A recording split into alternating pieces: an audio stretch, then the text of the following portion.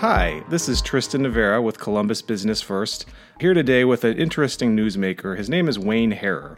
He's something of a local legend in the real estate world. He is an executive managing principal at Newmark Knight Frank's local office and represents a lot of the major real estate properties in downtown office leases. But before he was a broker, he was a clipper, and he's got a really interesting story, so let's get to it.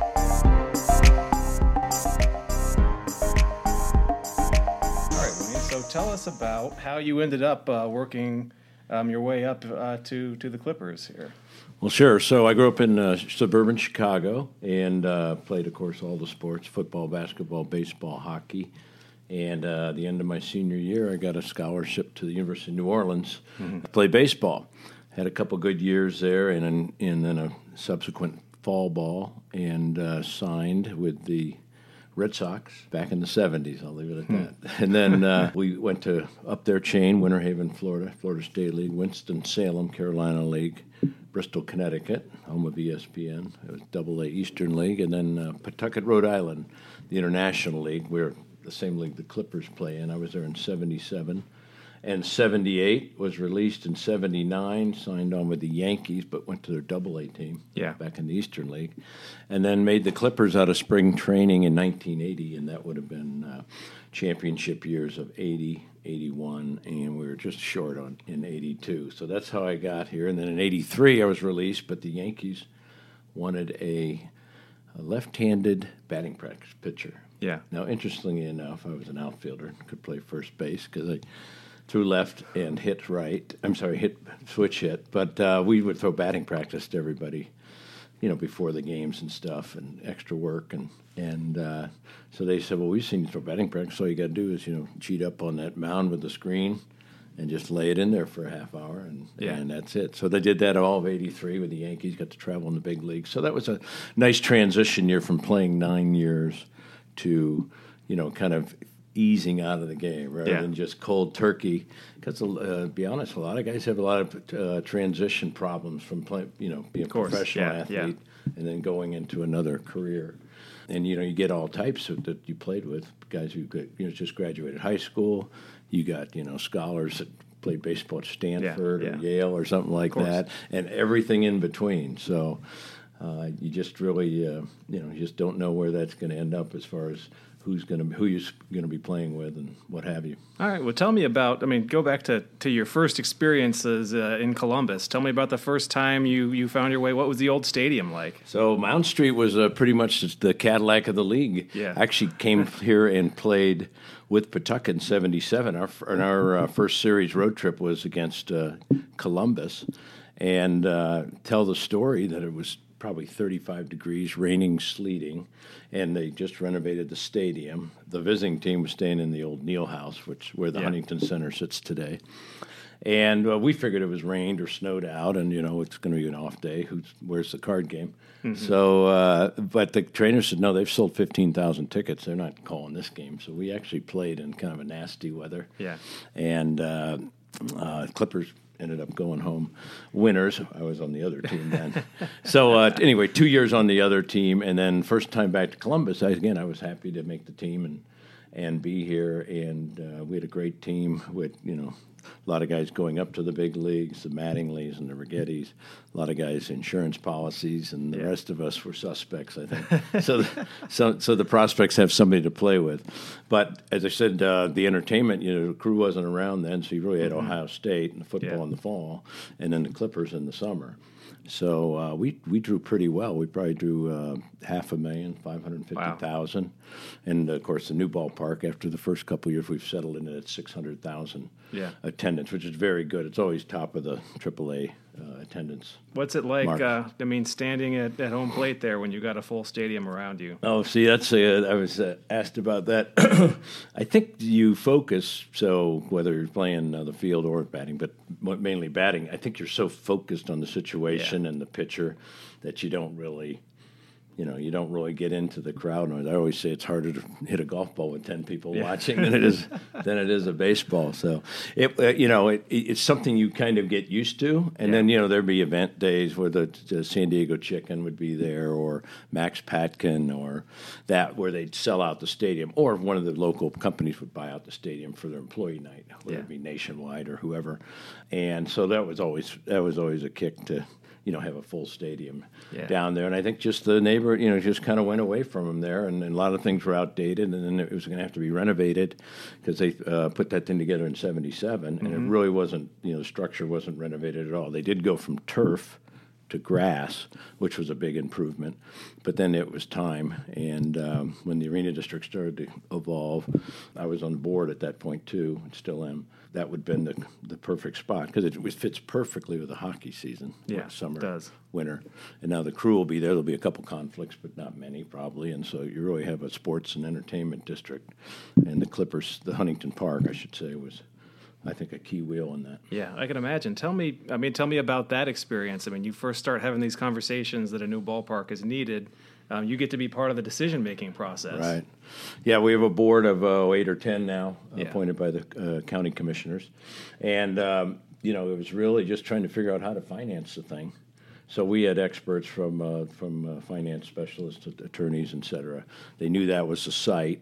So they hired an independent consultant. I'm conflicted, was on the board to assemble those 7 acres. Yeah. And then just kind of make it all fold in. We got financing, floated some bonds, and just a beautiful ballpark. I'm sure you guys have been, but it's a nice summer night. There's no better place. Yeah. I mean, I definitely have to say, you go there in the summer and it's always full. Yeah. It's an experience. It's a very summer experience in Columbus. This is an exaggeration, but I tell Ken Schnocky sometimes, I said, you and I can go out there and play. As long as the weather's good, the place is going to be full. Yeah. Again, a little bit of an exaggeration. Actually, the Clippers, have been very competitive. Won their Governor's Cup again last year, so being on the board, I still get all the nice jewelry. Right? Yeah. But it's been a good experience too. Great people on that board, and Ken Schnocky's he's been there for 40 years. So yeah, great leadership. That's and that's the thing about the team too. It's got this very established, long time presence in Columbus. Absolutely, and very successful franchise over the years from the Yankees. We had 2 years with the Nationals, and now 10 with the Cleveland Indians. I think that marriage with the Indians is really because they can move a player up and down 71 in 2 hours. Mm-hmm. So if they need a rehab start or whatever, get players here and there and get them back and forth, it's really easy. As Akron, their AA is too. Yeah.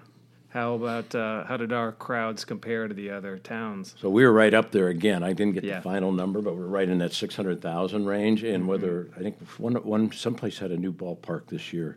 I can't remember if it wasn't Oklahoma City, but I'd have to look. But we were right there, 1 and 2. Yeah. Indy draws pretty well. Sacramento draws pretty well, but we're right in that 600,000 range, so which is very, very much a plus for our team. Isn't that something? The ball culture in Ohio is something. The Dragons in Dayton, they've sold out 12 years in a row every game. Yep.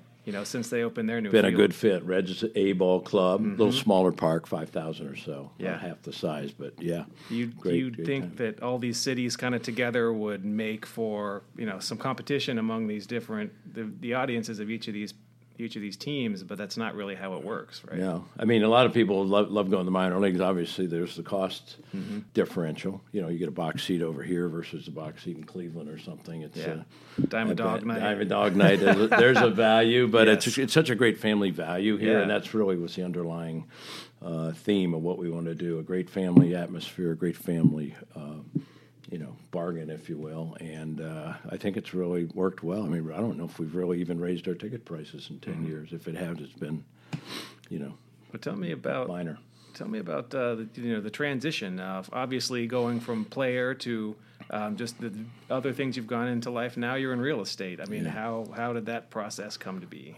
Great question. So the short version, one of my roommates for the Clippers, Greg Cochran, got in the real estate business out in Scottsdale. He had an arm operation, hurt, so he got out of the game a year or two ahead I did, and talked about getting into the real estate, commercial real estate, and how he really liked the competitiveness, the energy, the people, the relationships that he developed, and so go do it. At that time, 1984, CB, which is now CBRE, Coldwell Banker Commercial back then, had just opened up an office.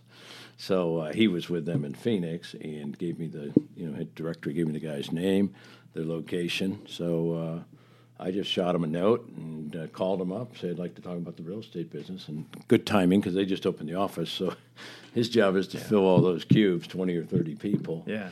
And so the timing fit good. But I think a lot of things have helped from the baseball experience to the real estate experience. It's the same thing. It's a marathon. It's not a sprint. And so in the real estate, you got to learn who the players are, the marketplace. All the information about the building and the tenants, et cetera, et cetera.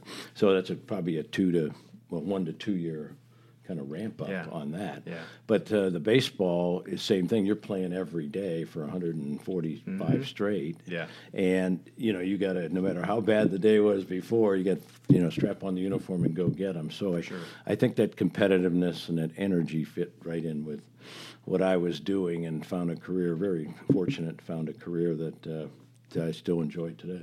Oh, you miss it? Miss the baseball? The ballpark? Yeah. Oh, I still announce a little bit. Yeah. So I worked with the guys there on the cable broadcast and a few on radio. Give them a plug on. They've been on WMNI, the AM. So I still get over there. The scheduling of that is sometimes difficult, but it still keeps me in touch with the game, some of the new rules. The new scouting techniques and all the analytics are in there. Yeah. And the best part I like about it is I'll run on the opposing team. I'll run into somebody I played with or coached with or whatever the case may be. And it's so nice to, A, sit down and see them again. And then, B, they can give me a quick scouting report so I can, sound like I know what I'm talking about when the game starts. But so it's been a good. Obviously, real estate keeps you busy. 24/7. It seems like so. You're just busy all the time, right? Yeah. Well, no doubt about that. That's the other side of it. Was a little bit different, I guess. Was baseball typically night games. There is some travel, obviously. AAA, thank goodness, you fly to the farther cities, but. There is a lot of downtime, and whether you're up whenever in the morning, and then the whole afternoon there. Sometimes you go out and do work on something or work out. Batting practice at 5 or so, and then games at 7, and then 3 if they're 3 hours there, you're 10. So it ended that whole cycle again. So with real estate, there's really no downtime. Unless you take a vacation. Yeah.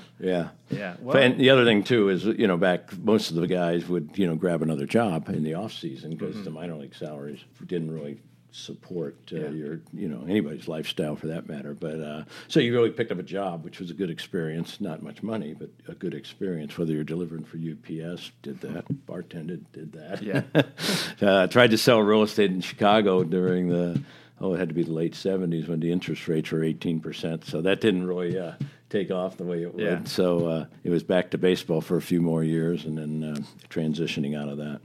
Are you paying attention that much to the league these days? It's just interesting. We have this conversation about the contraction of the minor league, with the Dream League. It's an interesting time, and the business just seems like there's a lot of transition with a lot of these teams. Yeah, good timing on that because they want to.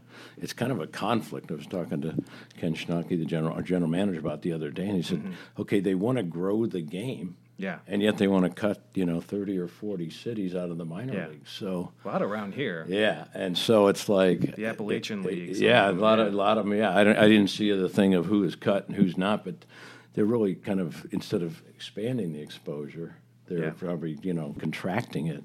And I know they want to go internationally, get a team in wherever, Mexico City or Japan or London or whatever. I know they want to do that, much like the NFL's playing some games over there, but the game is they're tinkering with it to try to speed up the action. I guess when you're playing, if you're losing 10-0, it's pretty slow. Yeah.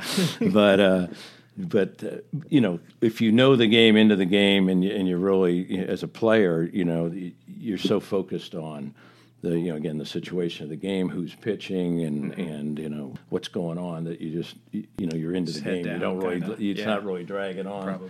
Yeah. All right. Well, hey, I think other than that, do you think you have an idea who's going to take the next World Series pennant? Oh, my gosh. Well, you thought it was going to be the Astros again this year, but it wasn't.